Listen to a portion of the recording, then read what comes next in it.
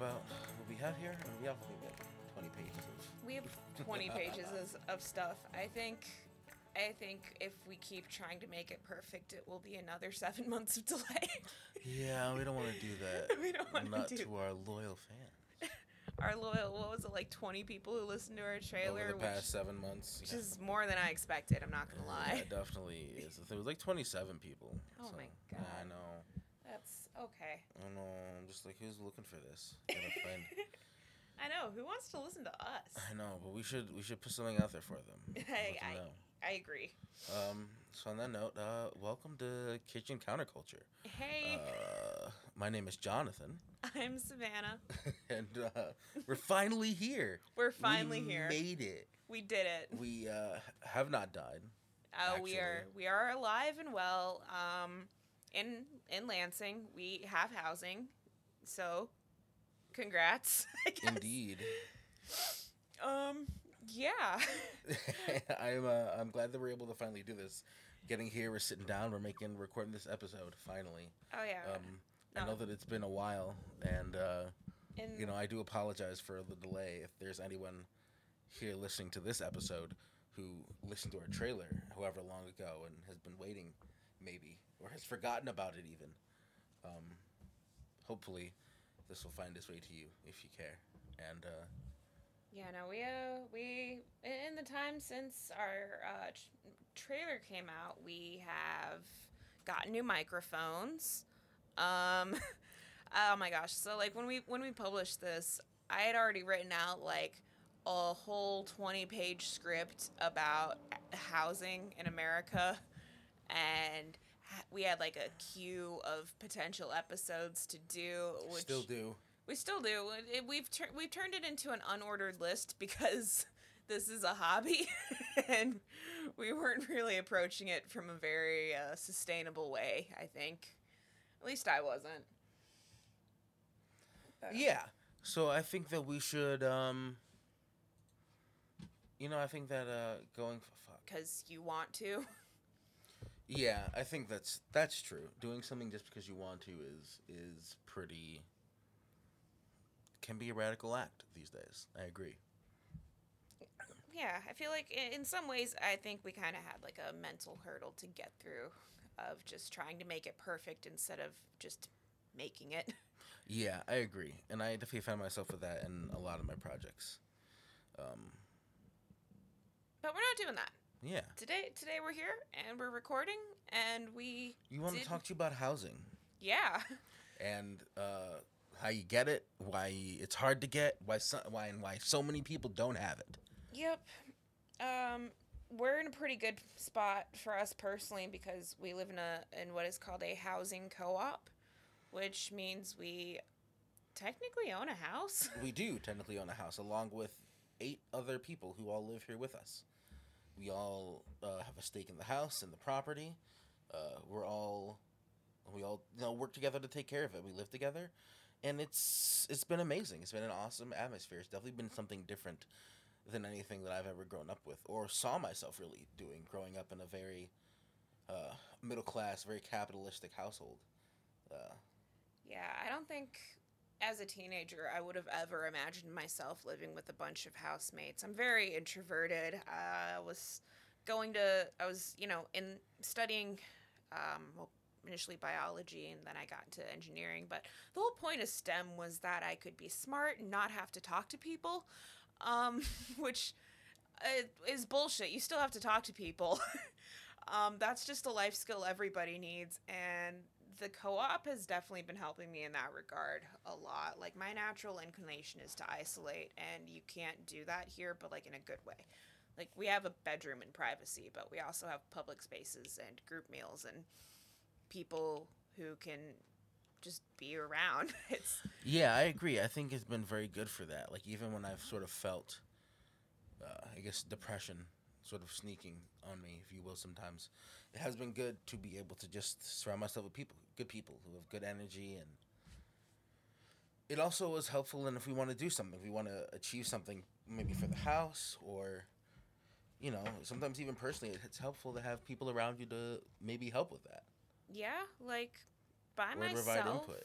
I will just criticize everything that I think to do to the point that I end up not doing it. And it is really hard to do that when you have a whole bunch of housemates here who are all just like, everything you do is really cool. We support it. Here, have a garden to play around in.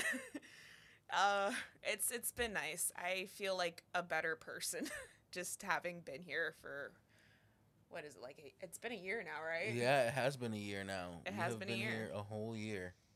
Yeah, I agree. I think that it's been good for me as well. It is very hard to get down to yourself and let self doubt win when you have such supportive people around you. I've been lucky in that regard my whole life. I think I've just managed to surround myself with some very awesome, supporting people. Hmm. Um, but I digress. Let's get started, and let's jump into housing, or why can't you just build a hut? Yeah. So, Um, oh man, all right. so the problem with housing has started many years ago. This isn't a particularly new issue. New, I suppose, in the scheme of human history, but not But new in this country. Not for the modern era.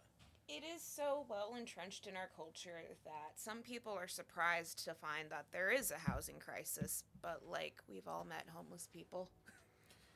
And what that housing crisis means. What caused it, and how do we perhaps maybe move past it? Now, this last year has been a pretty wild ride for everybody. I mean, even us included. Um, and the economic ramifications of Corona, I feel, are going to directly die into the topic that we're talking about today. But we'll get to that a little bit later. Um, Before Corona, getting half a job was pretty easy. I think most people worked a half a job, maybe two or three. The Yeah, one thing most people didn't have was a single job that could pay enough money for you to make rent and also pay for any other utilities that you have. and like yeah, a lot of people who have that don't quite realize just what a luxury it is to have one job, one commute, one schedule that stays consistent. For people working in restaurants and retail, which is a pretty large chunk of the workforce. That was us before Corona shut down everything. And the irony of it all is that working two or three half jobs ended up costing and taking more time than working one full time job. Yeah, it's multiple commutes, multiple schedules, unpredictability, and you just kind of have to be available all the time if you want to get enough hours. And they want you to give full time effort, full time availability with none Not of the full time pay. benefits. No benefits. And if you're a student, it was there's three schedules and you have half the availability of everybody else. But the rent you pay is just as high as everybody else either. So, yeah, and like you can't afford any of it without financial aid, but like financial aid still requires a minimum number of credit hours, and it also doesn't always cover all of your living expenses. So, yeah. So now you just have a half job on top of your On full top time of- student hours. And yeah, so college broke me for a little bit there. I'm not gonna lie. And yeah, and like while all this is going on, we keep seeing like all around the city just more and more apartment complexes and condos going up, and they're all named the Lofts or something like that, and they all look The exact- Regency above Target in East Lansing. Yeah, they all look exactly the same. Like, how many clashing aesthetics could we put on one wall and just be like, look how hip and modern we are. Don't we look just like California? Like, This is what the West Coast writes. This is what will make the West Coast people come here because they're all leaving California, right? this right? will bring the rich people into our city. Come get a studio for $1,200 a month. Yeah. Fucking- Which is It'll be great. It's great. And like the worst part is that it kind of works because on campus housing is more expensive. So East Lansing developers can do this and make money. So they do it more. And working families, on the other hand, who's building houses for y'all? And no one. So you have all these people who work in Lansing that have to take public transport, the Route 1 to East Lansing every day for work. And it's getting harder and harder to find affordable housing that's even close to that section that's along that line for this very reason.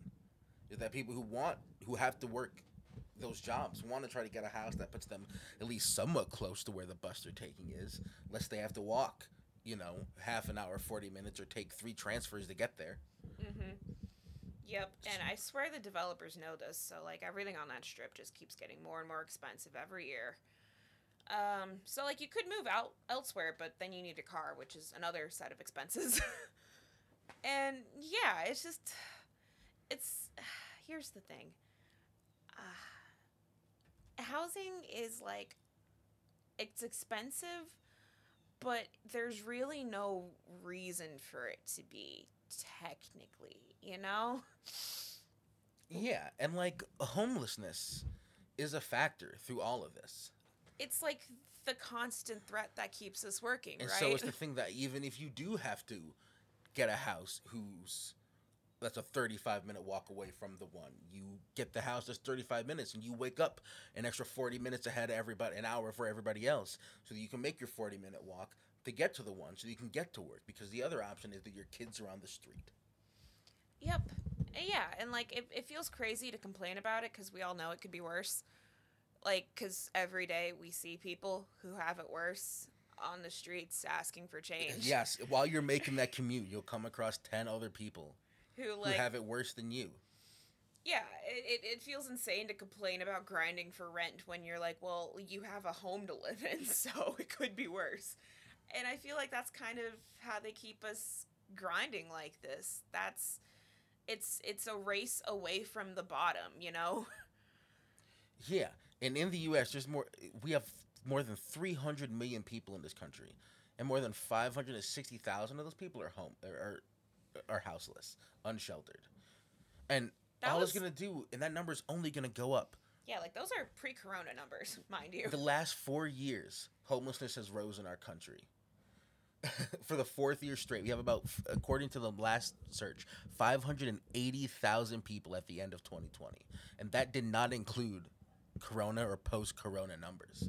Like, this number is absolutely going to keep increasing as we slowly start to understand the damage and the effect that how Corona is going to do and will do to housing in this country. And yeah, and, like, the thing that gets me is that, all right, homelessness is kind of like a spectrum, right? There's people who are kind of staying at a friend's house and, for a couple of weeks till you can get on your feet. There's being in your car, and then there's, like, being unsheltered, which is sleeping on the streets, which is incredibly dangerous, and there are hundreds of thousands of people in that situation, which, I mean, like, we just kind of take that for granted because we've seen it our whole lives. But if you expand out across the scope of human history, like, it's insane. It is insane that anybody should be unsheltered. Like, think about, like, even if you set aside all the vacant homes that are around, because there are more than enough homes in this country for everybody who needs them. Even if that wasn't the case, human beings have been building housing since before our particular species evolved. Like, when the earth was covered in ice, we were stretching animal hides over mammoth tusks. People have built huts and yurts and tents and teepees and longhouses and roundhouses and pueblos and temples, shacks, igloos. Like, there are so many ways to put 4 walls and a roof around a person going back time immemorial. Like, exactly. Like we have, it's a very modern idea that housing is going to cost you a ton of money, because it actually doesn't. To make a shelter can cost you almost nothing. Yeah, like, people left to their own devices can and will do what it takes to survive. Like, this has been the case for time immemorial. The problem is that in a lot of cases, every species does this. Like, it's not a special human thing either. Like, octopi make shelters. Yeah. Like, it's not. It's just a part of being alive. Bees make shelters. We know because we tend them. Yeah. The only thing that we do unique is, like, arrest people for staying in tents. Yeah, a leafcutter bee isn't going to arrest another leafcutter bee for making a shelter in a type of tree it doesn't want. It's not gonna say you can't do that. Yeah. Do you have a permit to be in that oak? Like that's Right. not that doesn't happen. Yeah, exactly. Like oh my gosh, like people build tent cities and then governments tear them down. Yeah. People make tiny house villages. The city of LA tore one down. Like it's just, I can't help but notice that your hive is only rated for 30,000 occupants, and you seem to have 2.3 million. Do you have anything to say for yourself? And so we've determined that this hive is unsafe, but we're not going to actually do anything to make sure that you bees have anywhere else to go. So Yeah. we're melting it down for your safety. Yeah, like that doesn't happen to any other species except humans. We're the only ones who will go out of our way to find someone not interacting with us and tell them that they can't do it. Homesteading? Nah, not legal anymore. Can't do it. Yep. Yeah, for real. You wanna go park, like, just set up a tent out in the state grounds because you don't have another place to live? They'll fucking find you for that shit. It's dumb and it is ridiculous. barbaric.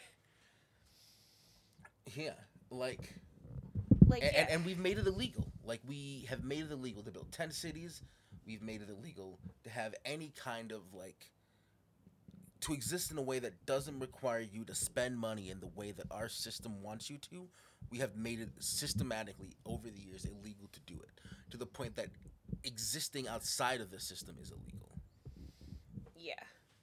And like even if it's not, it's punished, you know. They're so I think this is why some people will support like a hands-off like free market system. You know, I think that's like the theory, right? Is that in a truly free market, theoretically, you should be able to just build a home if you have the resources, and competition would favor builders who can provide the best housing while consuming the least resources, or at least that's the theory. But that's not what we have. We have building codes and zoning regulations, and we have so fully decoupled the cost of housing from the availability of the resources to make housing.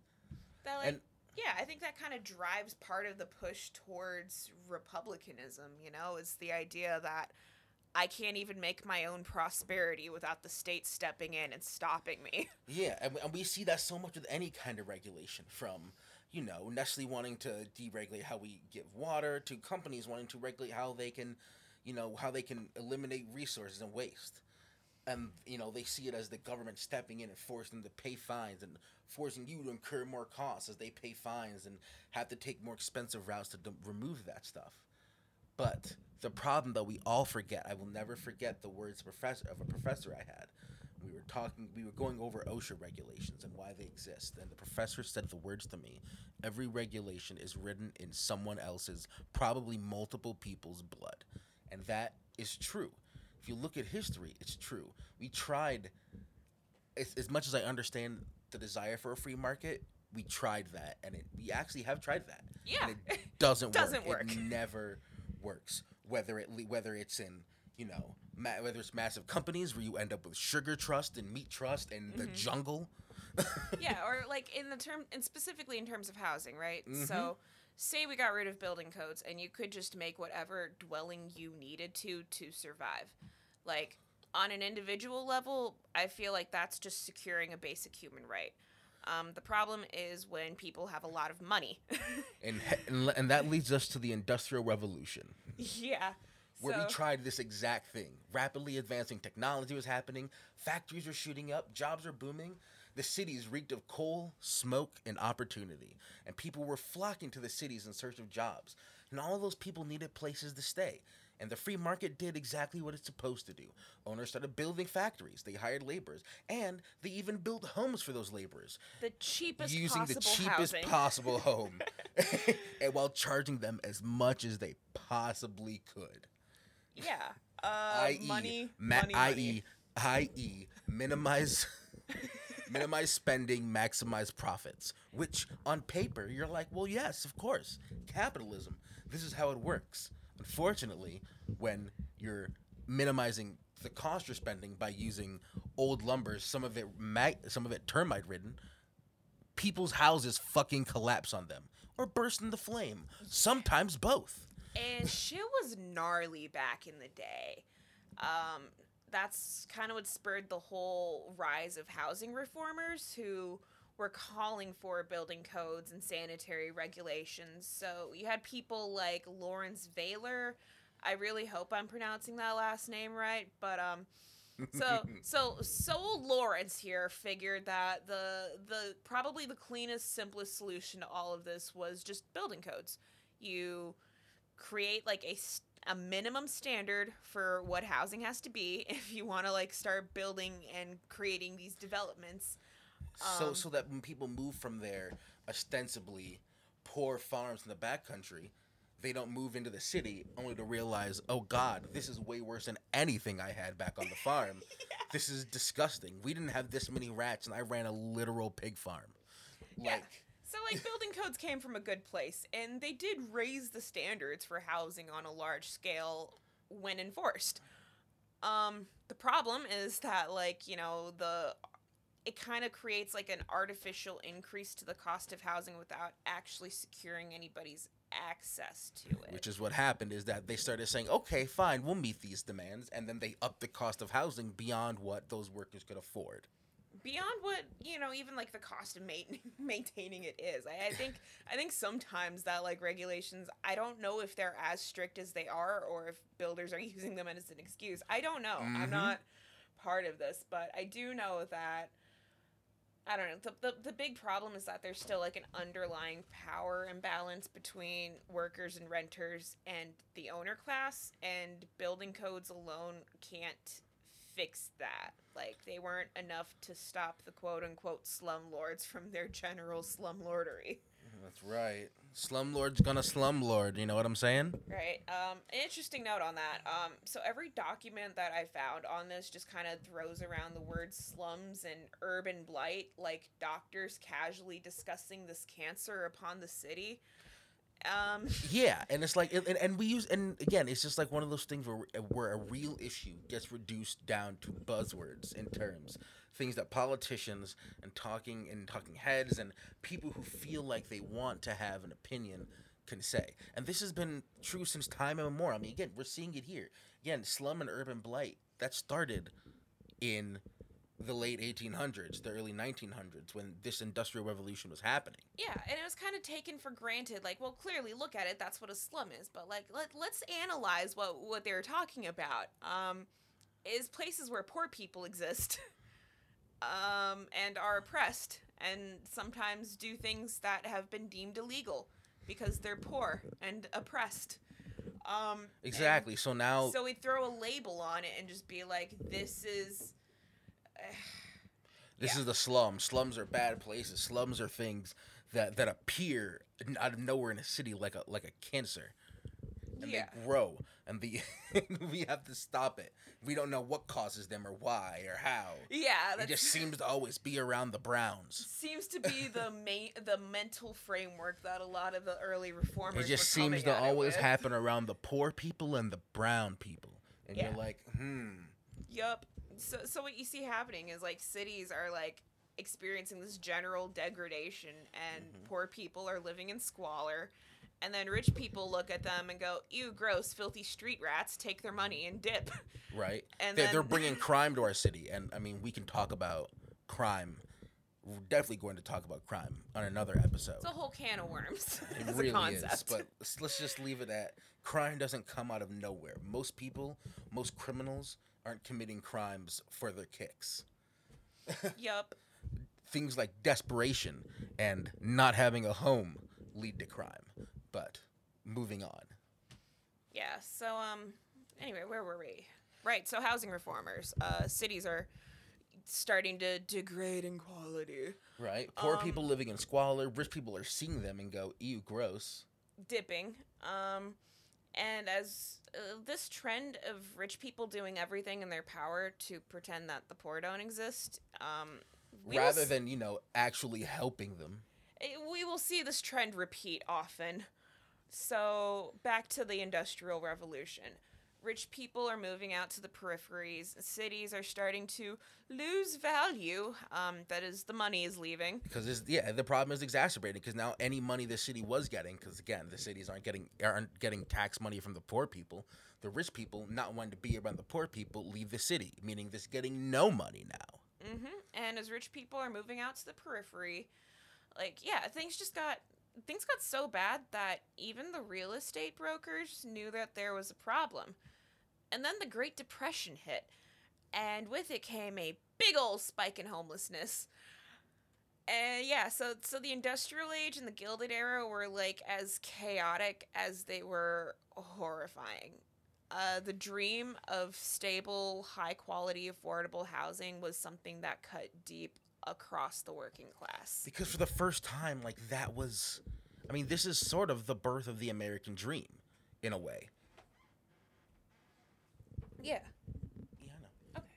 Okay. Yeah, and so of course it has a mass appeal to people, and so many people are going there, but so many others are finding that the dream isn't that, or isn't as attainable as it might have once been thought. And it was in this environment that you had a surge of reform and progressive thought.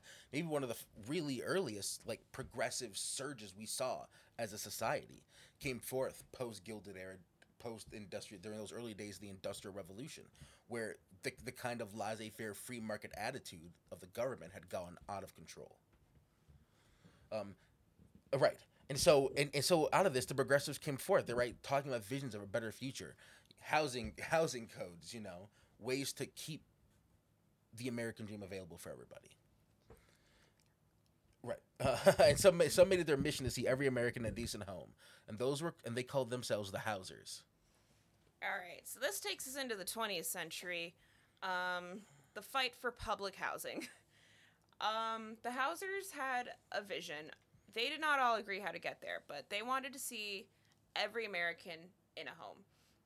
And as quickly as this group formed, they split into warring factions because the left. Indeed.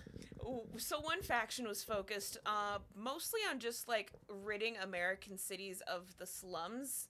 The leading theory at the time was that the filth and squalor of the city has a degrading effect on the moral character of the people. So their focus was to just solve the immediate concrete problem.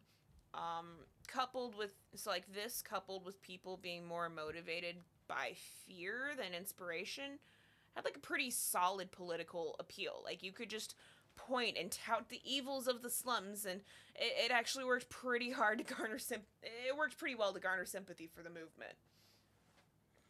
Yeah, and then we had others, right? There's our buddy Catherine, whose last name I don't have. Oh, shit. That's because I edited this thing and I messed it up. Her name is Catherine Bauer. Catherine Bauer. Got it. Who were less motivated. She was less motivated by the horror of what the city was, and more by the hope of what it could be. These people were very much driven by a love of modernist architecture. They loved all the public housing things going on in Europe at the time, because around this time, Europe had already, before we even started doing it, Europe had already. They were in going the UK, through the same crises. We're going through the same thing earlier than us. Mm-hmm. And like so many things, Europe just happened to Europe just a little bit earlier, because they're just a little bit ahead of us in a way, as far as society's rising and falling. Anyway, so inspired by their architecture and their use of green space and garden planning, as well as a growing number of theories about the school of architecture and what it means internationally. Their motivation was to take a holistic and livable approach to the design and function of our modern cities. Bauer was quite insistent on public housing as a broad-based program for the lower and middle classes. They felt that if high-quality, affordable public housing was built at the periphery of large cities, people would move in naturally, and slum removal wouldn't be necessary. So public housing wasn't supposed to be a poor people program with poor people stigma. It was like a natural step in the planning and design of sensible, livable cities. It was taking the fact that people need a place to live into account while building the city, which should be common sense, but as we will see, still remains a radical concept. And became pretty obvious around then that neither faction was going to exactly get what they wanted because of so much infighting. A lot of the early fight, unfortunately, there was a lot more infighting amongst each other than against the government and the policies that were inhibiting the cause. Yeah. So, in 1934, the Hausers get together in a big old conference to decide on a united political front. Are we going to focus on slum removal, which is important and has much needed political appeal? But, like, you know, it's like, fuck, I messed that up. Oh, yeah, so they have this conference. They decide slum removal's important. It's got the political appeal. It gets the people galvanized, but it's, like, really expensive unless there's public housing. You know, just tearing down places as a starting point doesn't really make economic sense, even from the most cold, calculating perspective. Right. And this is sort of how we wound up with two-tiered housing. And because while all this was going on, the real estate empires and companies were also getting together. And were trying to figure out a way to strike back against what they viewed as the commies trying to take over their country. You see, real estate folks, surprisingly enough, weren't exactly okay with their property values tanking year after year. You know, because of all the slums. And they wanted to draw... that they made. And they wanted to draw affluent people and their money back to the cities, you know, to revive all their money. Because, again, it was around here that also private property and real estate was really becoming a big factor because of all the people moving into the cities. Yep. City real estate was now a big industry. You wanted it because people needed spaces to build their shitty homes for the poor people. Yep. So you can make a good bit of money selling them the land for them to put their shitty apartment building on. Yeah, so go figure, the real estate people come up with this really brilliant idea to replace all the old building stock and introduce a little bit of luxury to the city using free market means. So enter the National Association of Real Estate Boards, or we'll call them NAREB, led by Herbert U. Nelson. Nelson and his ilk hated public housing on ideological grounds.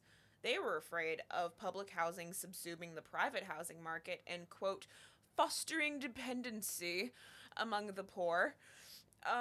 So the idea is that if they can solve the problem through the free market, then that'll shut these housers up, right? If nobody's homeless, we'll have fixed the problem. Which, again, shut up. It is something that we've heard time and time again now for many, many issues, not just housing. We hear that today for everything from education to infrastructure. The same thing. Public works won't do it. Let the free market solve it. But time and again, they ran into the same issue that we run into now, which is the free market doesn't let you do shit. I mean shit if it doesn't generate profit. Slumlords are making too much money on the backs of those poor people to want to just sell their buildings and have them be rebuilt. And building infrastructure is also, you know, really expensive to them. They already built their shitty building. They don't want to have to build it again. Yeah. And selling it to the government isn't going to help because they have private equity invested in this now. It's right. Their money. So say you want to build a luxury condo housing and you're trying to, like, take it away from the hands of this quote-unquote slumlord, like that, hey, that dude's making too much money. He ain't going to sell out for cheap. So say you spend all this money on this degraded building that was made in the cheapest fashion possible, and it's a miracle it's still standing. So now you got to tear it down and replace it. And that is not economically feasible under a pure free market Especially system. Since the idea is that the people living there are going to be low-income families who aren't going to be paying you a ton of money. Yeah, like, so you don't have the from? guaranteed income that you would get from, say, East Lansing putting in a luxury income apartment that costs $1,000 apartment on Grand River. Like, it doesn't have that same return on investment. So in this free market system, there's no reason to do this. Yeah, so our friends at the real estate and NAREB, we'll call them. So they tried a new approach, begging the government for money. They proposed establishing some metropolitan land commissions. The commission would use eminent domain to acquire blighted land And then federal and local subsidies known as write-downs would be used to sell the land to private developers below market rate, thus getting around our little free market problem. So enter government economists Alvin Hansen and Scott Greer, concocted a similar scheme, but with something closer to a pure grant system instead of subsidized loans. So some key pieces of legislation that came out of this time: the Housing Acts of 1934 and 1937. The 34 Act created the mortgage system and encouraged building at the periphery, setting up for the spread of suburbia. And the 37 Act, also known as the Wagner Act, established a modern federal housing or public housing program targeting the inner cities. Conservative congressmen, out of fear of fostering dependency among the poor, saddled the Wagner Act with what is known as means testing. And we still have it today. Oh, we'll get there. And this pretty much kills any hope of implementing the kind of housing system that modernists hoped for. Income and rent caps kept the middle classes out of the public housing, and it also helped limit the funds available for the project. And just as Bauer had feared, public housing now was a poor people program with poor people stigma.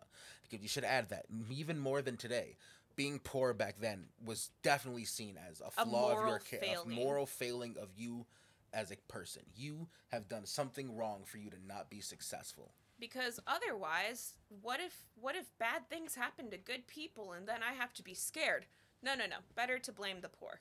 Mm-hmm. As long as, especially if you're stepping over them in their shitty slums, it's a lot easier to just say, they clearly did something to deserve it, than to sit there and look at what you might have been doing as you were on your way on Black Monday to Wall Street. It was so much easier. Yep. This is just we see it time and time again. Yeah, I mean, the more you look at history, the more you realize things change and things don't change. Yeah, that's exactly it. The players change and sometimes the tools change, but it's the same game. The fact is that sadly on so many levels we're still fighting the same fights, trying to win the same game that we've had since the beginning, since this country started.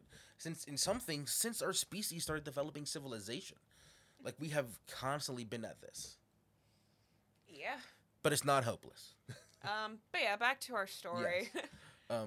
So, without rent and tenant income caps, projects might have been able to draw in a little bit of money for operating expenses. They could have polished up a couple of floors and rented them to wealthier tenants. But they were legally not allowed to do that, so means testing cut them off from that possibility and left them completely dependent on the government to survive. Because by cutting out middle and maybe upper middle class people from using this program, you were relying now only on the poorest people. Well, specifically on government funding, because the poorest people don't have the money for it. There's Exactly. no way to make it sustainable on poor people money. Exactly. By definition, there's not a lot of it. Exactly.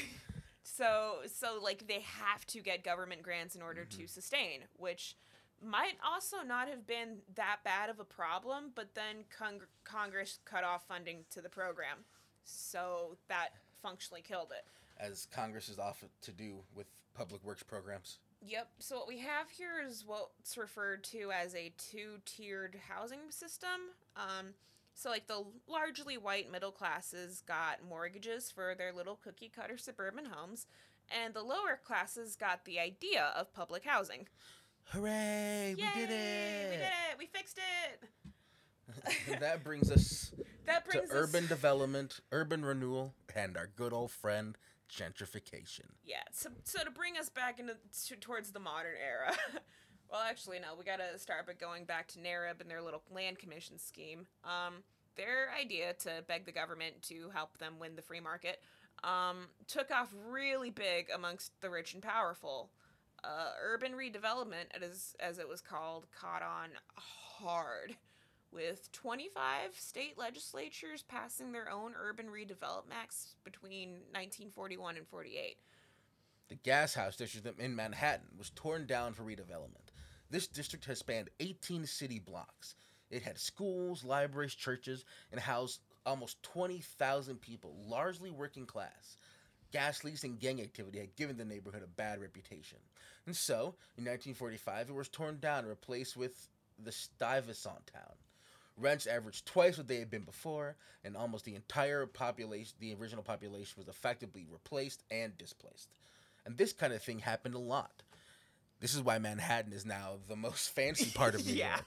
It wasn't always like that. Manhattan No. was the exact opposite until it was redeveloped, and now And it is what it is today. Yep, the people living there didn't get rich; they got replaced. Is what happened. By rich people who came in and took the land. And this kind of thing happened a lot, and it was all government subsidized.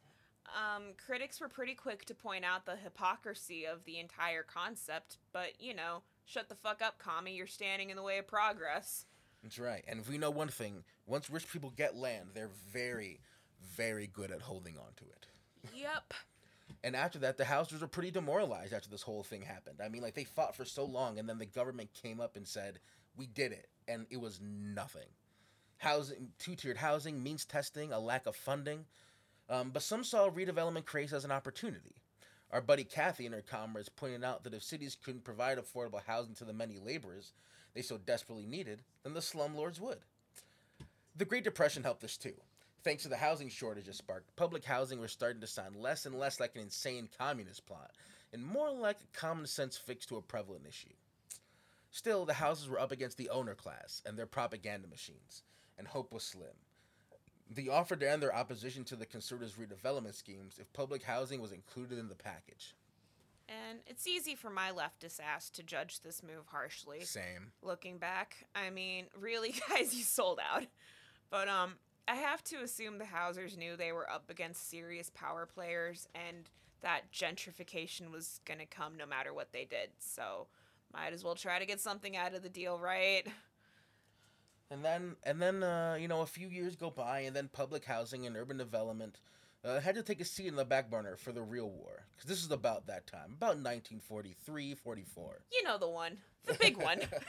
But after that, when all those GIs came home to their wives, they need somewhere to settle down and raise the baby boomers.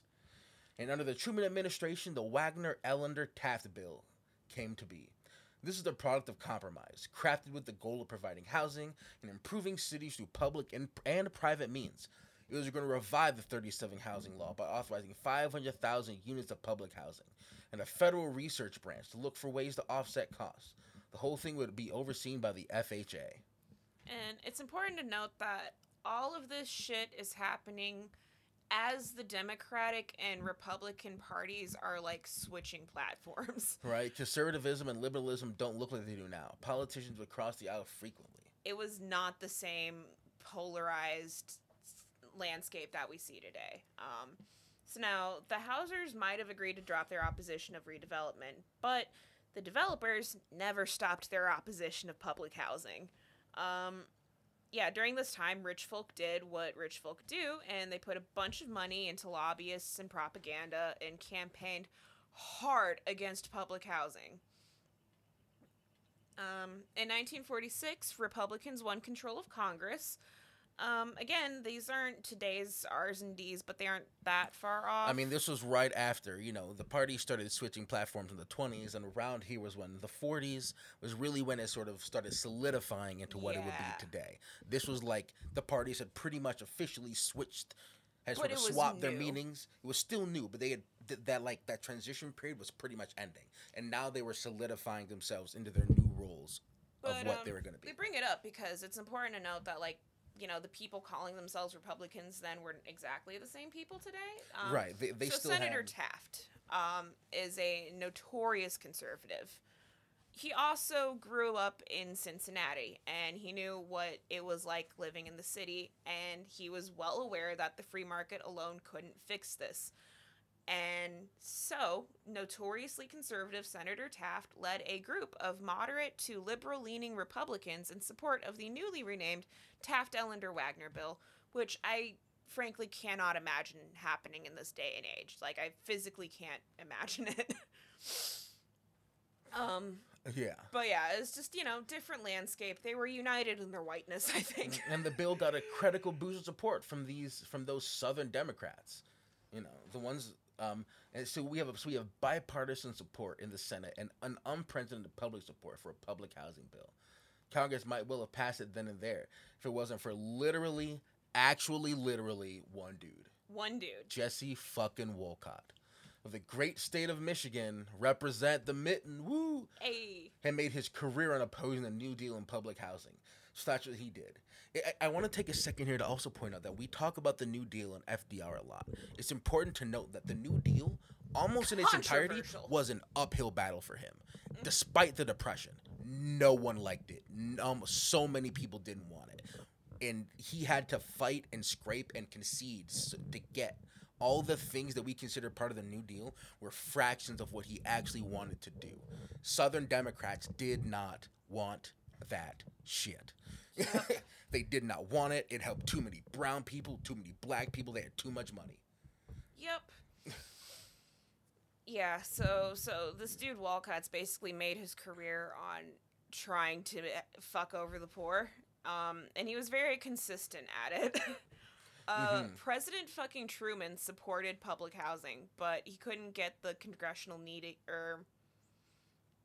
the reason Jesse Wolcott was able to actually do this is he was the chairman of the Banking and Currency Committee, and he was able to use that position to just keep this bill fucking buried.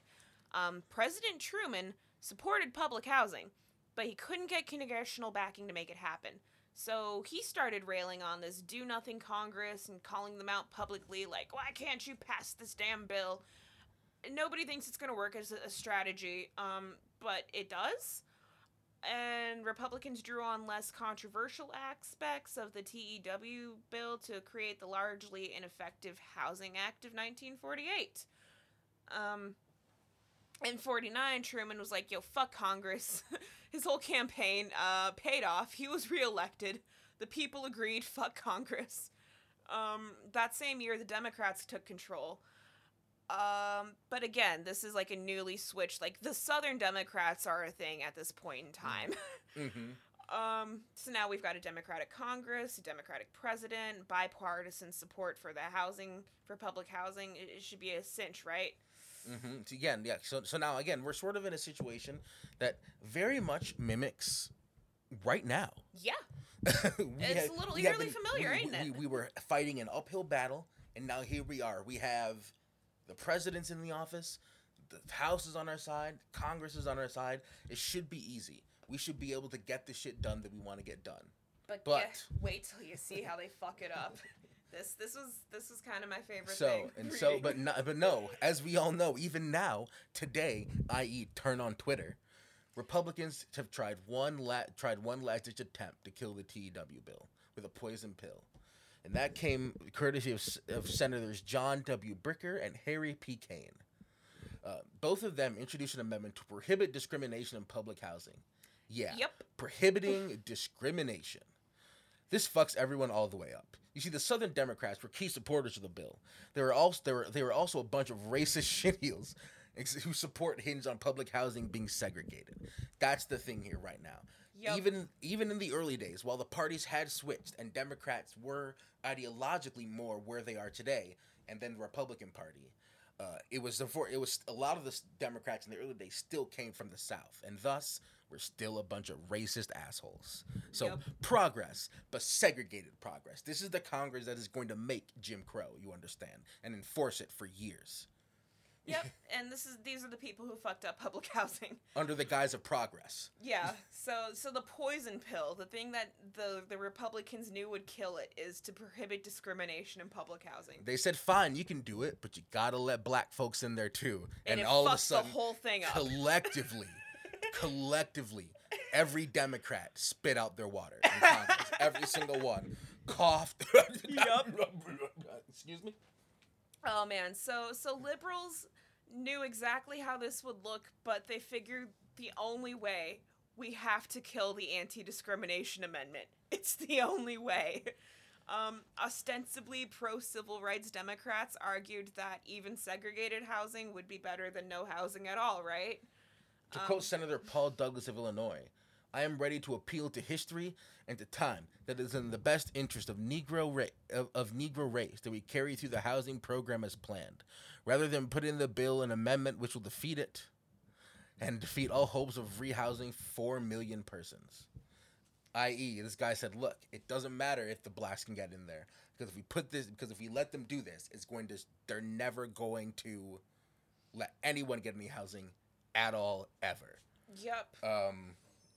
It is in the best interest of the still using the N-word back in the day, because that was the polite term, because it wasn't the other N-word. And so Northern liberals and Southern Democrats get together and, in the spirit of compromise that makes this country so great, kill the Anti-Discrimination Amendment. The Banking and Currency Committee got the bill past Wolcott. Finally, the thing is on the floor for debate. Yeah, so all that bickering and shit in the years leading up to it, foreplay. This was all the pre-argument shit that they gotta do before they officially argue it. Isn't the government great? Remember, we don't have the even party line split yet, right? So the debate was heated. At one point, 83-year-old Adolph Sabath and 69-year-old E.E. Cox threw hands on the floor of Congress. Okay, like this is if Pelosi and Schumer had balls. Like, right? Imagine if they had the balls, right? Right? Can you imagine Pelosi getting down there to Mansion right now and be like, "You fucking vote the fucking filibuster fucking out"? Can you imagine? Just all the senators circling around Sinema and then with bags with fucking pillowcases filled with soap. Like, it would be great. Mm-hmm. That was the Congress in 1949. Yep.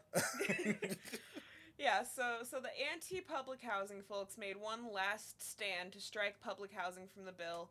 It failed, and the Housing Act of 1949 passed 227 to 204.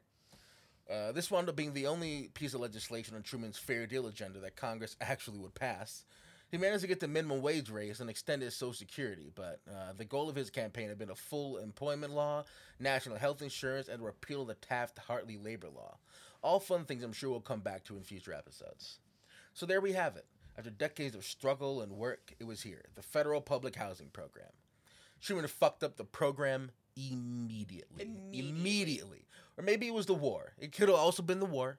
Either way, this was Korea in the 50s? I don't even fucking remember. I think, it was Korea. Korea was the 50s, yes. Either way, he only requested a fraction of the public housing projects that had been authorized, preferring to save funds and building material for the war effort in Korea. Yep. Yay.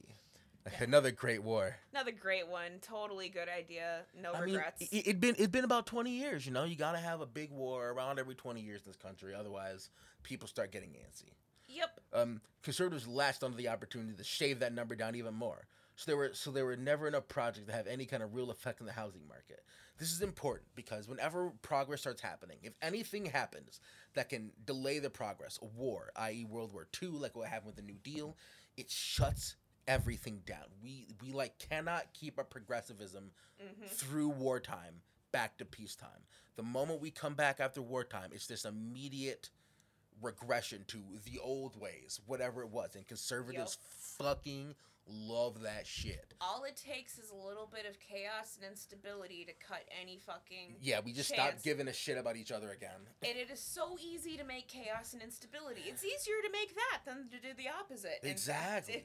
It is not hard to get the country into a war at all. It's not. And if you do it, it stops any progressive momentum anybody has in the country. The New Deal had so much more to it, but it literally stopped after World War II. Yup. So the decades of arguments and compromises had drastically changed the nature of what public housing was built, compared to how it had originally been envisioned.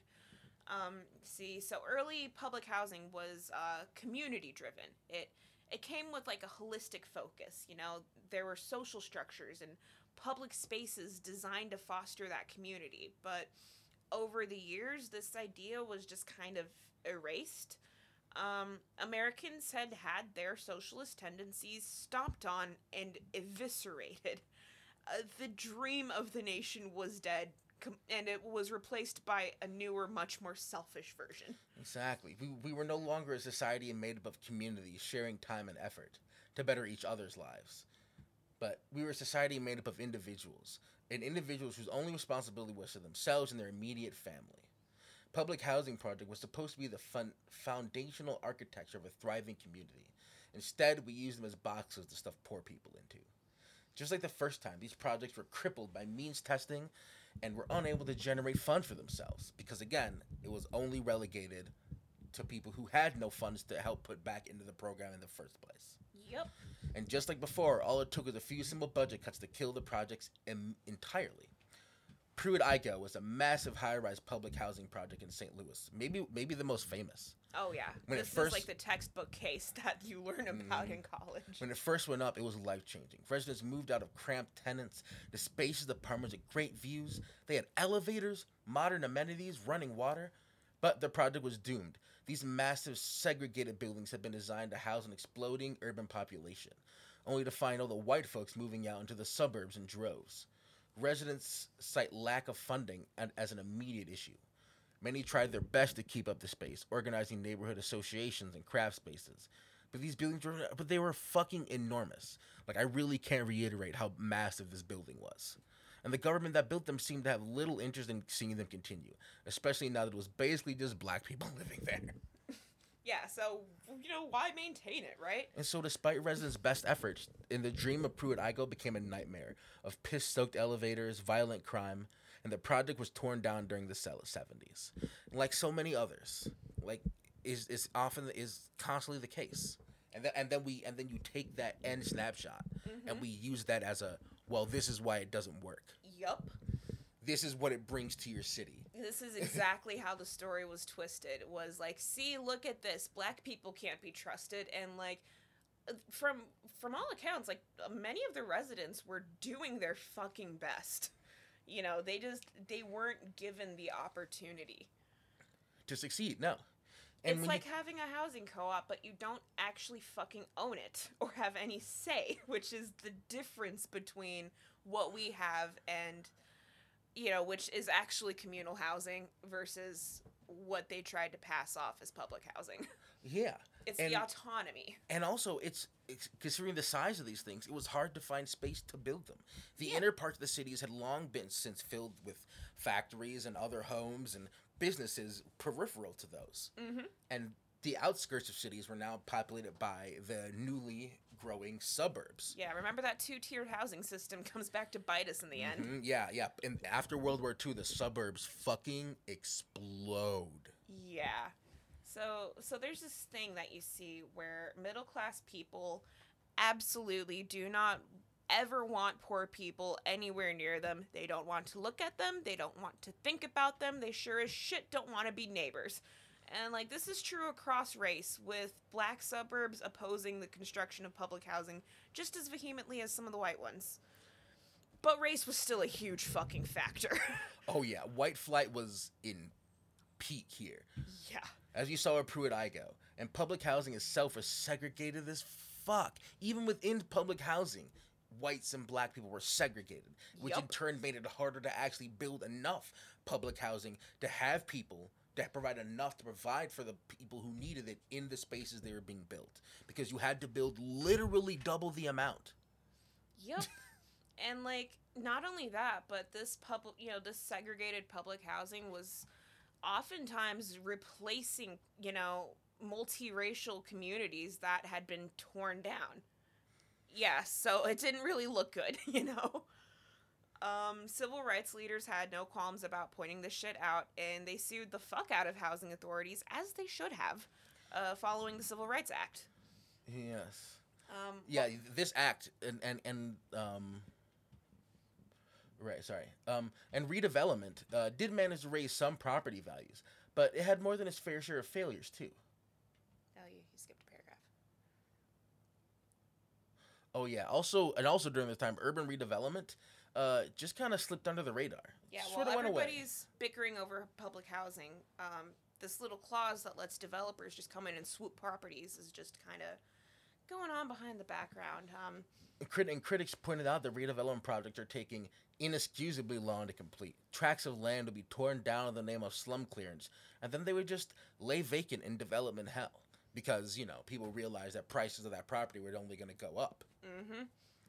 Local governments would frequently use the program to build profitable structures.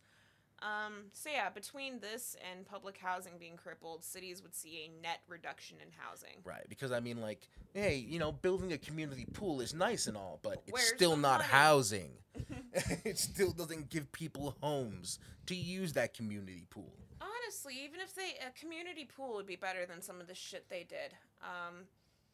All right, so black neighborhoods saw the worst of the destruction because this is America, and of course they did. But non-black communities were also not safe, because this was about class at the end of the day. Also fucking race though. Like in LA, the mainly Mexican American community of Chavez Ravine, that was torn down to build the Dodger Stadium. Where it's at now, where it's at right now, fam. Yep, where it's at right now. Used to be a thriving community, displaced. Boston, there's a neighborhood, the West End, was demolished despite residents' insistence that their homes were not a slum. Like, they were like, please stop calling it a slum. The label was applied by rich folks and reinforced when the city stopped providing basic services. Because that's all it takes. And we saw this happen over and over again, in that a rich developer would want a piece of land, would decide to make a massive campaign that this area was a slum, and that they wanted to redevelop the land, and that if the government would just give them the fucking money, they would redevelop and make your city better again. And they would work constantly. Like, constantly it would work. We talked earlier about, the word slum gets casually thrown around, but it doesn't actually mean anything. It's literally just a place where poor people live, and it's the wealthy who decide what poor means. So when rich people look at a neighborhood that they want, they can just decide this is a slum now. And if they have the power to cut basic services like what happened in Boston's West End, then they even do. On the political right, you had critics like Martin Anderson, who, in his book The Federal Bulldozer, attacked the principle of government seizing land from one private entity and giving it to another for profit. In his view, that wasn't free market behavior. And I feel like based on my understanding of free market behavior, it most assuredly isn't. Yep. In fact, it's the exact opposite, I dare say. It's the exact kind of thing that any libertarian should be afraid of. That's the kind of communist behavior one might be afraid of. The government taking land and deciding who it belongs to. But no, that's not communism. That's state capitalism. They were taking it from the black people and saying it belonged to the white people, so it's fine. Yep. So yeah. So eventually, public housing just sort of fizzled out. Nowadays, it's mostly like Section 8 and voucher programs. Urban renewal was dialed back also, with a stronger focus on the building and refurbishing of buildings rather than just tearing down everything that rich people didn't find pretty. Which, I mean, sounds marginally better, but not really. Yeah, like the underlying process is still going strong. Thus the gentrification that we see today. Right. Yeah. Developers spent very little time building public housing and a lot of time pouring this nation's resources into the suburbs. The exclusive nature of the suburbs and the individual ideology instilled in their residents would have a lasting impact on the American middle class and the hegemonic culture of today. And that and a large part of why that is, and a large part of why suburbs were able to maintain the image that they were while building the culture they have today, has to do with two things: NIMBY culture and housing associations. Now, housing associations have been a major player in perpetuating the myth that just having black and brown neighbors, much less public housing anywhere near your home or even in the nearby area, is going to lead to the price of your property collapsing. And they were a major reason behind the act known as redlining. Now, as we said before, lots of people in the early days were leaving the city, then moved to the suburbs. And now you might think, well, there had to be some wealthy black people who lived there, so why didn't they leave? Well, they tried. Unfortunately, housing associations enacted a rule that we call redlining. And, we can sort of touch on an idea of racial cartels as well. But basically, redlining, while they weren't the origin of these policies, that analyzed with our ever-progressive and socially conscious federal government, literally, many adopted rules in their contracts and guidelines that prohibited entry based on ethnic background or on the basis of race, ranging from explicit rulings. explicit rulings, as is the case in the origins of HOAs in many places, such as Texas and Chicago. That's right, the North, which to this day remains the fifth most segregated city in the U.S. That's Chicago. Fifth. Number 5. So, maybe when you're in the North, don't get a little too high on mighty about talking about the South, because we have our own problems here, too. Oh, yeah. Yep. Putting up numbers. Putting up them numbers. Other housing associations relied on social and societal stigma to keep undesirables out and to keep their residents in line, regardless of any individual feelings a resident may have. It's an effective method of control, and has been a staple in keeping systemic racism alive and well. I've seen it myself, in cities to small towns. This is where I want to talk about the idea of a racial cartel. Now, this idea was presented to me in an article that I read, and I don't have. I'll try to find the exact link. I'll put a link for it in the show notes, in the episode we'll notes. Post our sources. But in it talks about the idea and that a lot of times back then, the use of race was used to create a cartel by using these societal stigmas. So you didn't have to the point that you didn't have to physically threaten anybody with violence anymore, especially not your white neighbors. Just the societal threat of you that would come if you showed a black person your home would be enough to deter them from doing it, from not being able to go to your local stores or being shunned to your local church. Like that is a very highly effective way of keeping people in line. Yeah, I feel like I've read a couple of short stories about this exact idea, like, in school. I don't know, it's kind of like, it's almost a trope at this point that, like, our immaculate suburb must be maintained pure and white, Yeah, I mean, like, it really is. Like it's a fucking trope at this point. But yeah, you've told me before about, what was it, Benton Harbor? Yeah, Benton Harbor, one of the most segregated cities in the world, is here. In Michigan. In Detroit. The Detroit, Warren, Dearborn area and the Benton Harbor area, respectively, are 2 of the 10 most segregated cities in our country. Exist in our own state here in Michigan. And my family once looked into moving into Benton Harbor, and I can confirm that was accurate. My parents are physicians, so when we were looking for a home, they wanted a home in a pretty nice area. In fact, in the shoot, I forget the name of the city next to Benton Harbor right now.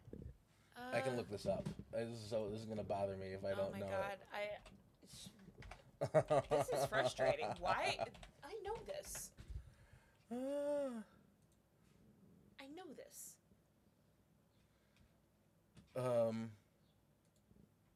Oh my gosh.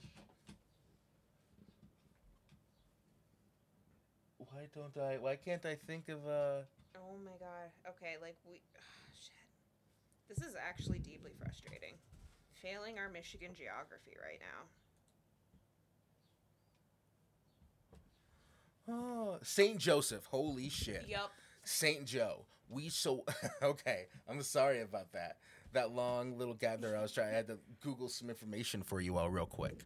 So, my parents wanted to find a house in St. Joseph, and I remember being with them the whole time. The realtor kept trying to get us to go to Benton Harbor to look for a house instead.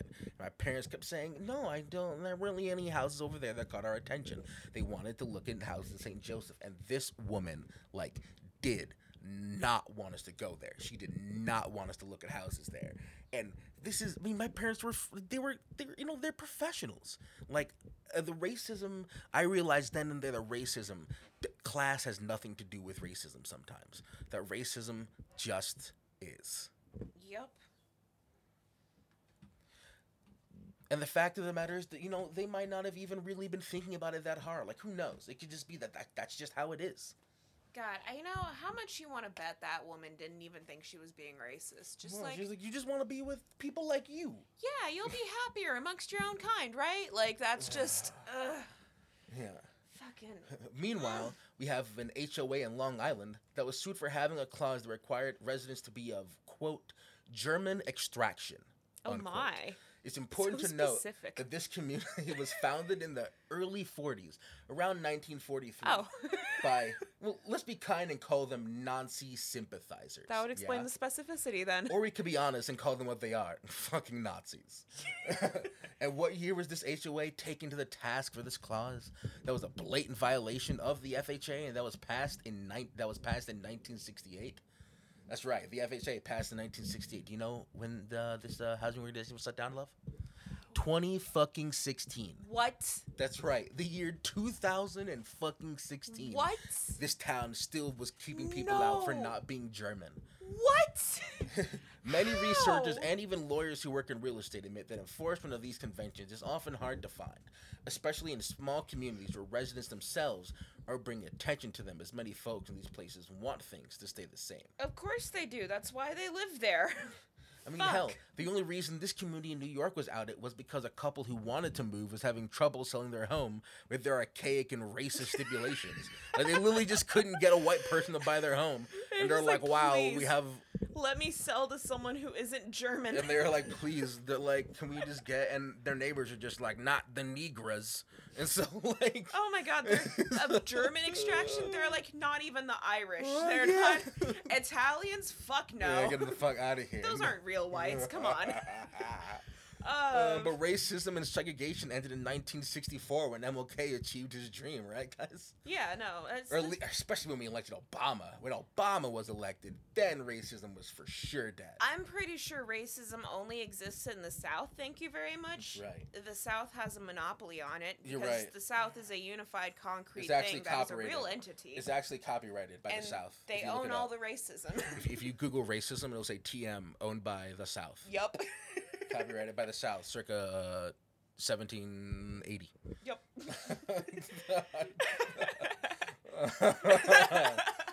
Oh man, we talk about Disney. The South has owned racism for decades, hundreds of years.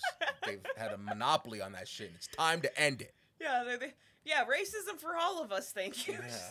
Oh, Jesus. All of this to say that if we continue to ignore the flaws in the very bones of our institutions, housing, the prison industrial complex, everything, then the very way, and the things that, in fact, the very way we built this country will never be able to solve these problems. We won't be able to move past them. That's not to say that accepting them should be easy, but it has to be done if we are ever going to solve these issues. Yeah. Still, you can...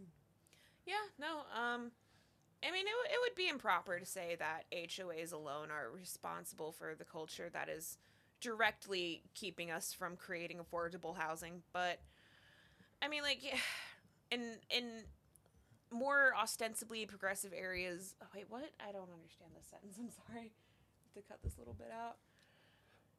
It would be improper to say that the HOA is alone responsible for the culture that is directly harming our task of creating affordable housing, while simultaneously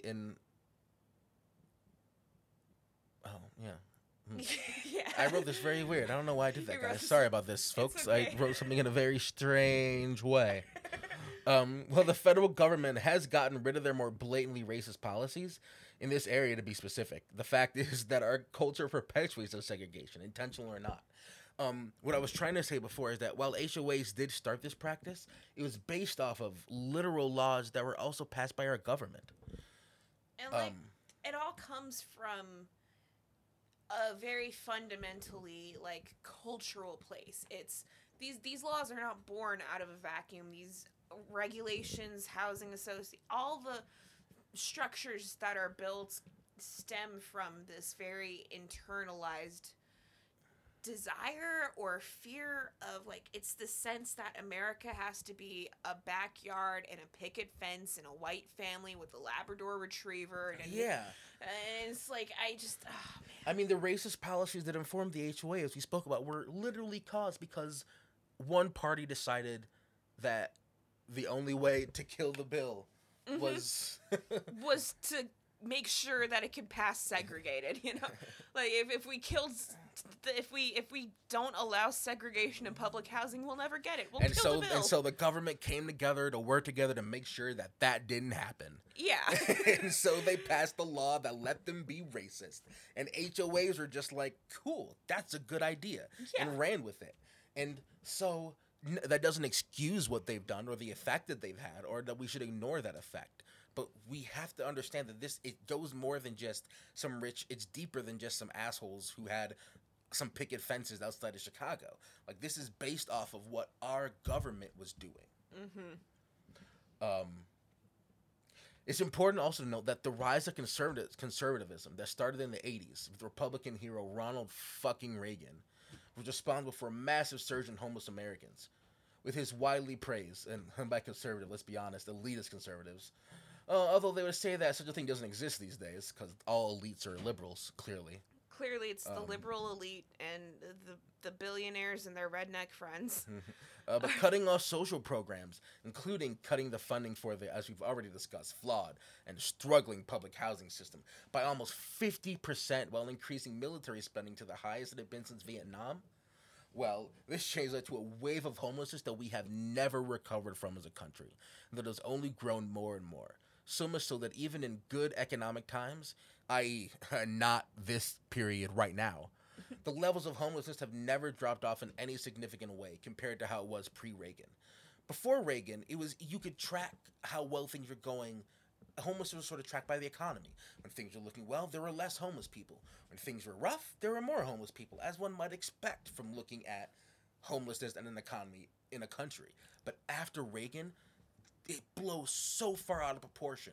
Even when economically we're doing great as a country, our homelessness is still record levels. It's a perpetual problem that is, for some reason, constantly blamed on the people experiencing it. Yeah. Rather than the systems that have fucked them over. Right. Whether it's economic prosperity, recession, depression. People be sleeping on the streets. People are sleeping on the streets, and we're blaming them for it. Yep. Even the new thoughts on how to solve this issue of providing homes are still being used poorly and being twisted. The newer ideas in urban planning and renewal is transit-oriented redevelopment. So what TOD means is that it's all too easily diverted into redevelopment-oriented transit. So what do these two things mean? So transit-oriented redevelopment would state that we should build places and build homes based off of where people need to go in the city. So places around like bus lines and where public transit goes, and also expanding public transit as well. But where public transit goes should be where we should build low-income housing and mixed-income housing for people to live in. That's what it says. And it kind of makes sense in a way, right? You want to make sure that those people have access to public transit, and if they are living there, that they can at least get to where most of the businesses where they probably will be working are, so that they're not on the edge of the city, and the business they're working at is in the middle of the city with no way for them to get there. It makes sense, and I personally feel like it would be a good way to build cities. It would be feels logical. Yeah, it feels logical. And then you have redevelopment-oriented transit, which is that prays not on well-to-do suburbs and high-income white short commute communities near cities, but on the already low, moderate suburban enclaves outside of cities and towns with effective racial and ethnic diversity. These areas are already accommodating a large share of low-income and immigrant families in garden-style apartments and older small houses, townhomes, that kind of thing. And instead of trying to create spaces in those well-to-do neighborhoods to allow for more diverse communities that span across economic levels, the decision is often made to instead renew low-income areas, i.e. the slums, as slums, if you will, by urbanization. And this ends up leading to our good old pal, gentrification. Because, you see, instead of making it so that poor people can live where the rich people are, they just decide to make the poor area look better for rich people, so the rich people come there, which in turn raises the price of everything. Pricing out all the poor pricing out all the poor people, and now you just have you're still only rich people, but it's slower. It's slower, less visible this time. It's the same thing that we were talking about before. The same game, same tactic, just they just get a little bit more subtle with it. They just retool it a little bit, but it's the same thing. And again, when you look at it, you're like, but why would you not do it the other way? That's the way that makes sense. Well, of course it does. But this is the way that makes money. Yep. So yeah, it is high time we acknowledge that real estate, developers and stakeholders have spent honestly the last century just pushing for their shit. Yeah, and so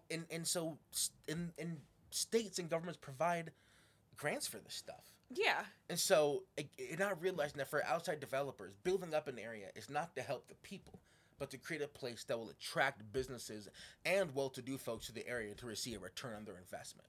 They're not building a storefront for low-income people to be able to start their business. They're building a storefront that's nice enough that Starbucks, Hungry Howie's, chains want to come there and they'll get return on their investment. They want you to build your artisan charcuterie wine bar there so that they can get money back, not to help the people because it's a private business that needs money. Yeah.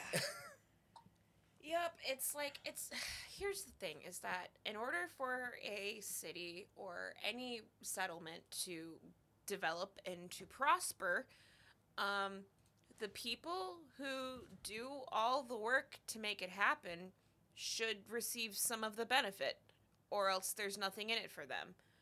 That doesn't really work if working class people are displaced and then businesses can't find employees, or if people aren't making enough money, there aren't going to be any customers for these businesses that they want to bring in. Yeah. The money has to flow. It has to be cyclical. People have to get paid in order to spend it. They have to have a place to live in order to live there. But it's like everything is run by people who only see their current short-term profits. How do I get rich people to come here? Instead of thinking, how do I help the people who already live here get more money? Yeah. And so this prices out everybody and not just from being able to live there, but from being able to get any goods or services in the area. Yeah. As those are also going to increase to the point that they're entirely removed from that area. And now, if they can work there, that's it. Maybe. And all of this to shine up an area that was considered a bad look for this city and create the image of rejuvenation while actually doing nothing to help the low-income families and residents who were there initially. It's time for us to acknowledge the amount of energy and time that real estate stakeholders have spent pushing these concepts of covenants and restrictions for only one reason: their profits. They cling to the belief that keeping what they used to call the riffraff, i.e. poor people, i.e. brown people, out of new housing developments commands higher sale prices, and higher sale prices increase their net profits. It's just so clear that the home housing association industry's obsession with property values has divided us as a country, and their quest to keep housing consumers constantly moving up or downsizing the real estate industry hopes to churn even more profit, even as housing becomes less and less affordable. If you can keep people moving from house to house to house, you create money. Yeah, this inability to have a place of your own without just being leached dry by predatory and uncaring landlords, it has a cost on our tangible physical comfort, but also it affects us in intangible ways, like as a culture.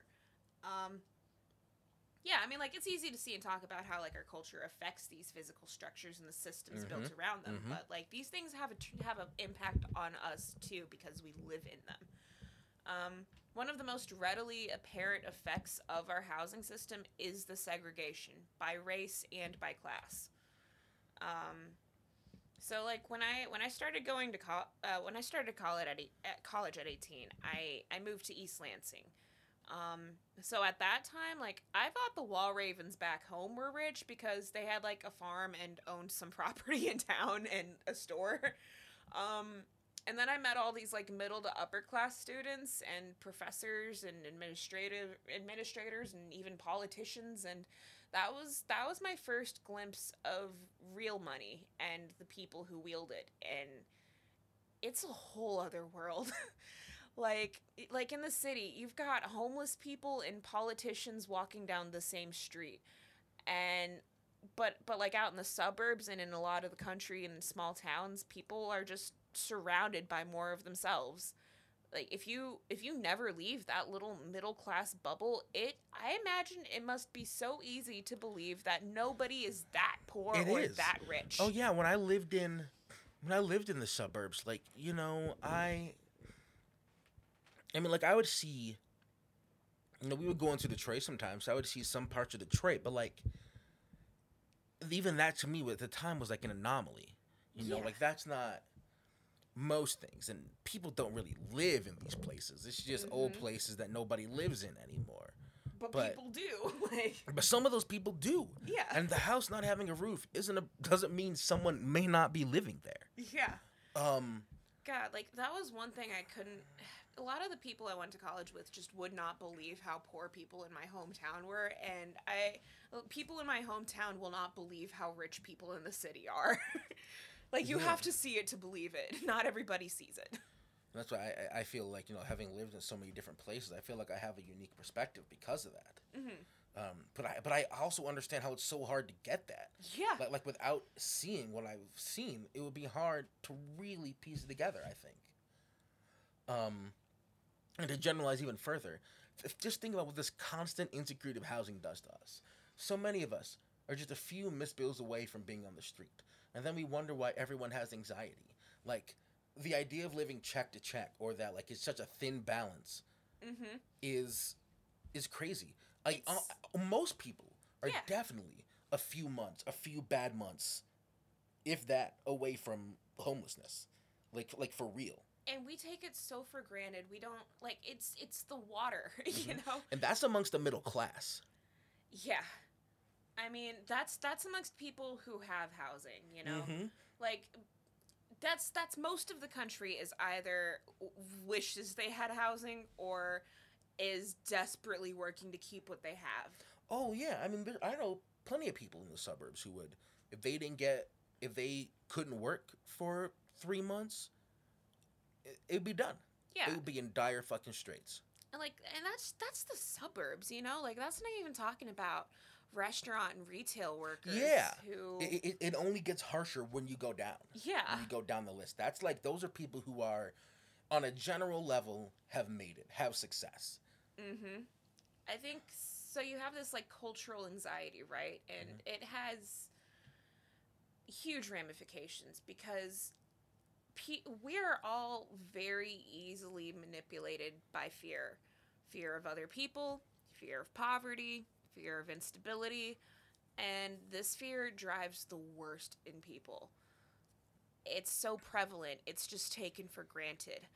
Like, some of the most well-off people in the world are terrified that they're going to lose their shit, and that lets them be manipulated. Yeah, and when our society is so individualistic, when you feel that way, you feel alone.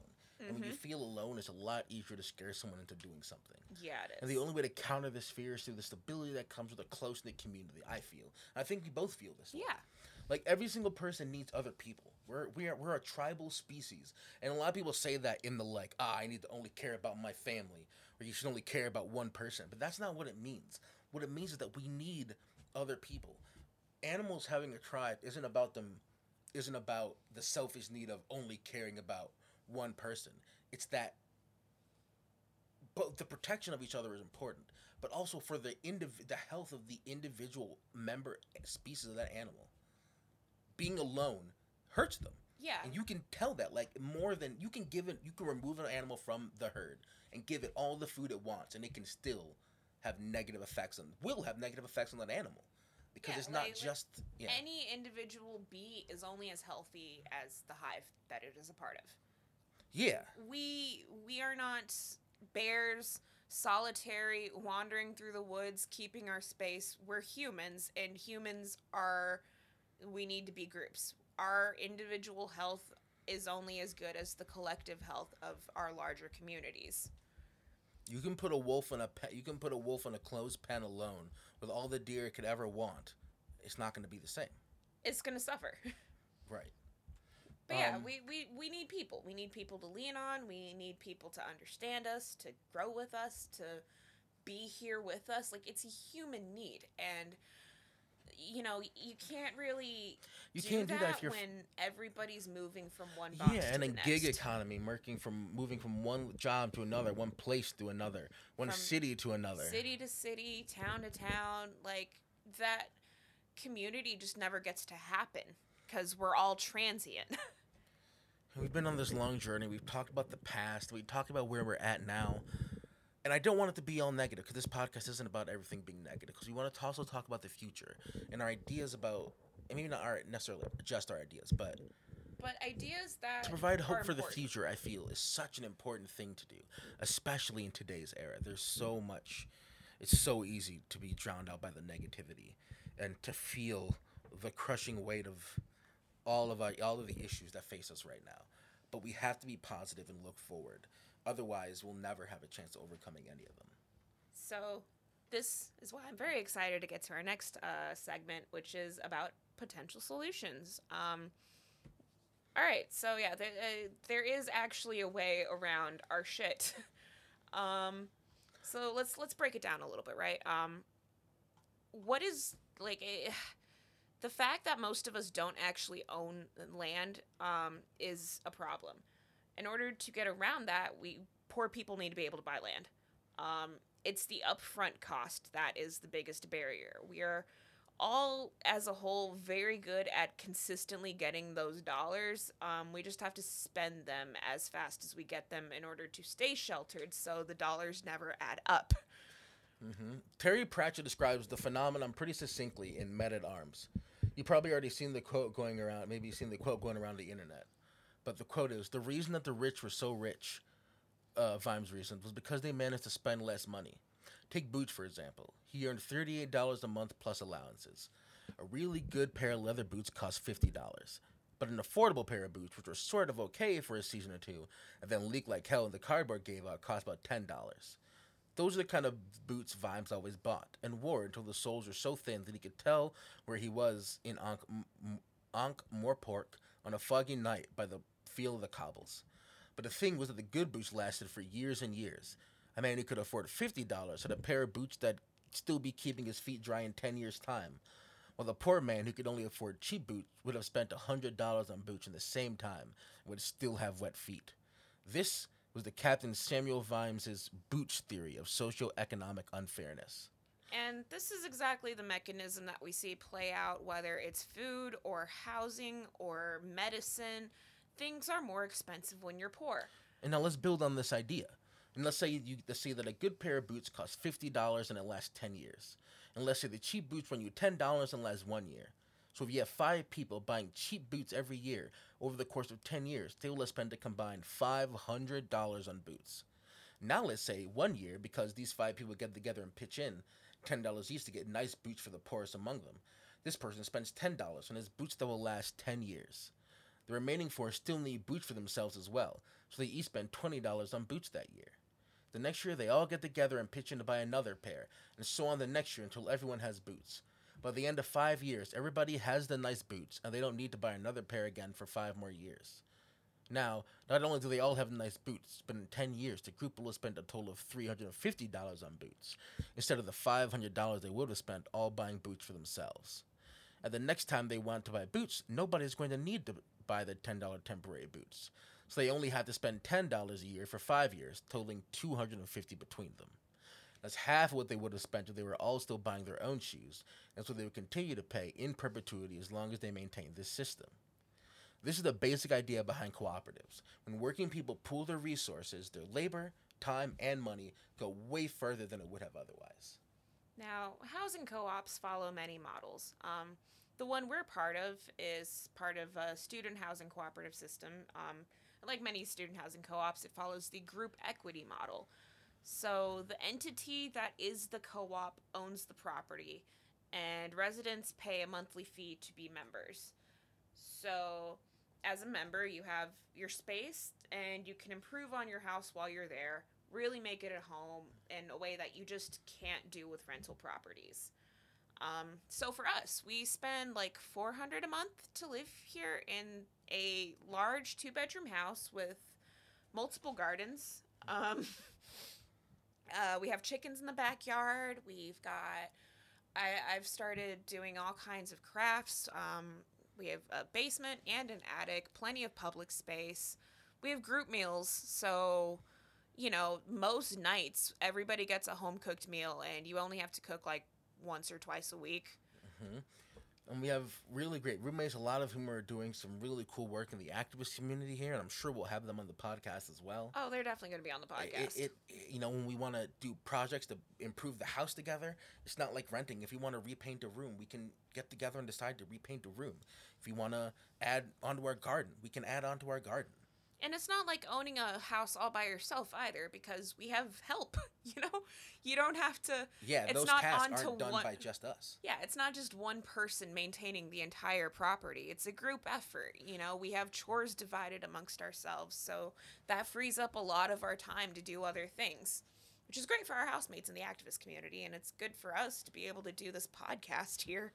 And there's a strong sense of responsibility that you don't see in other housing system for students. Like we're I've gotten more responsible just living here. Right? I think we're all part owners of this home. We get to live in this beautiful house because all the people who came before us made this place what it is.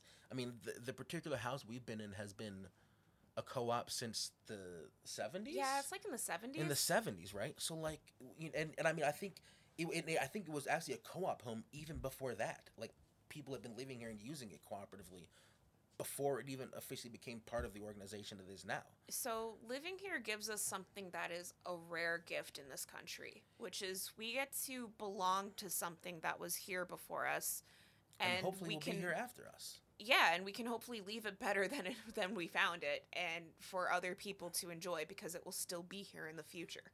I mean, there are decorations in this house right now that are that were here, that we all love, that were here before any of us moved here. Yeah. That's to the point that some of us aren't even sure who it was that put it here, but it stays here and it adds beauty, and it's history. It's a place that has history. Yeah, and you get to be a part of it the same way, as much in the same way that families want to do for their children and for their home, to leave something that can be persisted beyond you and to be a part of that.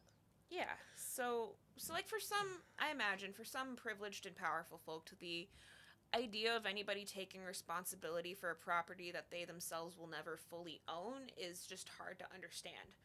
I think NIMBY folk have historically been quite hostile to the idea of group housing, shared equity, or the establishment of multifamily homes. And honestly, the same goes for tiny houses and huts and every form of temporary housing except as adopted by trendy young rich people. It's why they have regulations that make it so that even if you manage to get property in a city, unless you build a specific type of home, you can't live there. Yeah, it can be hard for people of privilege to imagine why anybody would want to build a tiny home. Yeah. Why would you even think of buying a hut? Mortgages are so reasonable. Mm-hmm. And the only explanation that ever makes sense to them is that trendy young hipsters are trying to offset their environmental impacts. That's the only way they can possibly imagine any alternative housing movement. But these alternatives aren't for the wealthy and the trendy. This is about survival, It's about independence. Absolutely. Freedom from the constant stress that comes from not having permanent housing. It's about making a better life for us as people so that we can finally fucking thrive and build a nation together that actually cares for its own. Yeah, 100%. It's about getting the boots off people's necks so that they can build a better life for themselves. Cooperatives are just one tool among many. Yeah. And cooperatives and worker-owned businesses, they haven't hit mainstream popularity yet, but I think things might be changing. I fucking hope. I mean, the things poor people do to improve their lives have always been looked down upon, until that struggle makes its way up to the middle class. So when privileged people realize they might not have all the answers, that we finally have room to implement our own solutions. Yeah. And I think that's so true. I mean, I honestly feel like I am seeing more and more stories about, farmer-owned agricultural cooperatives, and farmer-owned agricultural networks, and we're in even like some worker-owned factories. Like, I think that is starting to become a trend, and I hope that we can keep moving towards that. God, I hope so. I mean, things seem things seem crazy today. Yeah, and every day some crazier headline overshadows the last, but things have always been shitty for someone. Yeah. And the problems that we face today, housing insecurity, lack of access to healthcare, racism, class divide, they're not new. What's new is our awareness and our understanding of how they connect. And also climate change, but, yeah. That's we'll deal with that. Okay, climate change, I think, is like the fucking specter above all of our other problems. Yeah, it really is the puppet master behind all these strings. Looming behind all of them, it's like if you can't fix any of these, you're never gonna fix the final boss. It's the big bad at the end of the dungeon. But shit, man, like anything we do to repair any area is also gonna help with climate change, Yeah.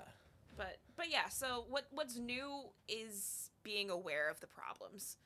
Things have been shit for a very long time for a lot of people, But things have also gotten so much better over time. Like we have improved things. Yeah. And that's not to say I think so much we see from bad faith people who don't want things to change. We get people on the left get portrayed as, sort of, I hate to say, negative Nancy's, if you will, who just don't see that anything is better and are just trying to say everything's shit and it's all bad. And that's not necessarily that's not entirely true. There are things that are a problem, and we are critical of the world we live in. But it's because so many of us want it to be what it can be. We're critical of it because we know that it can be something that we don't need to have this criticism of. Yeah. If we take this step. And we recognize that things have gotten better. You will be blind to not know that things have gotten better and that we haven't improved and learned. The only point where we really disagree is not that things haven't gotten better. They have. What we think is that things could still get better. Exactly. There's still more room for us to grow. And we can and will and must do so. But I believe that we can. Like we talked about, there are paths. The thing is that for almost no issues that we have now, are there no solutions. Because these issues aren't new, people have been thinking about solutions for these things for a while. Some of them are still applicable today. Some need to be changed. Some we need to pick some stuff from that works and retool what doesn't. But the answers are there. And I firmly, fully believe that there isn't a single issue we face today as a species that we can't solve with compassion, ingenuity, and hard work. Yeah. I think, what is so terrible about being right now is just that we have to be aware of everything. But this is a blessing. Being aware that things could be better is a blessing. It gives you a way forward. The knowledge that you are not perfect, humility is a blessing because it gives you room to grow. The struggle that we have right now in our country is a blessing because this is what gives birth. This is what creates new dreams of better futures. Yeah, if we were all either convinced that we had it figured out or resigned to the way things were, then we would be truly... Then we would be fucked. Then our goose would be well and truly cooked, as it were. But as it stands, the old world is ending. I don't think that it means that we who live in it are. Yeah. And all of our growing movements only show that people do care about it and people do want it to change. So I think that, and I think we can and we will. I'm optimistic, I suppose, in that sense. But I really think that we... Despite everything, I am optimistic. Yeah. Or maybe because of everything, But yeah. Yeah. Wow. Well, I think that's the end of episode 1. We did it. We made it through the whole script. Wow. We did it. We made it through episode 1. Well, I mean, thank you so much for joining us, and we apologize for how long it took to get here, but we're going to really try to be more consistent with it going forward. I'm not apologizing. You get what you get. Enjoy your episode. And I look forward, and I hope you look forward to hearing from us in the future. I'm going to, if you want to, we also, speaking in this podcast, speaking about our thoughts, we want to hear your thoughts too. So you can send us an email to kccpodcast@gmail.com, a Twitter and an Instagram, a Twitter will be following, and a Facebook page will be coming up shortly. And yeah, I just feel really happy to have gotten this here, and I hopefully look forward to speaking with you all more in the future. Yeah. I've been Jonathan. I'm still Savannah. See you again next episode. On Kitchen Counterculture. See you later.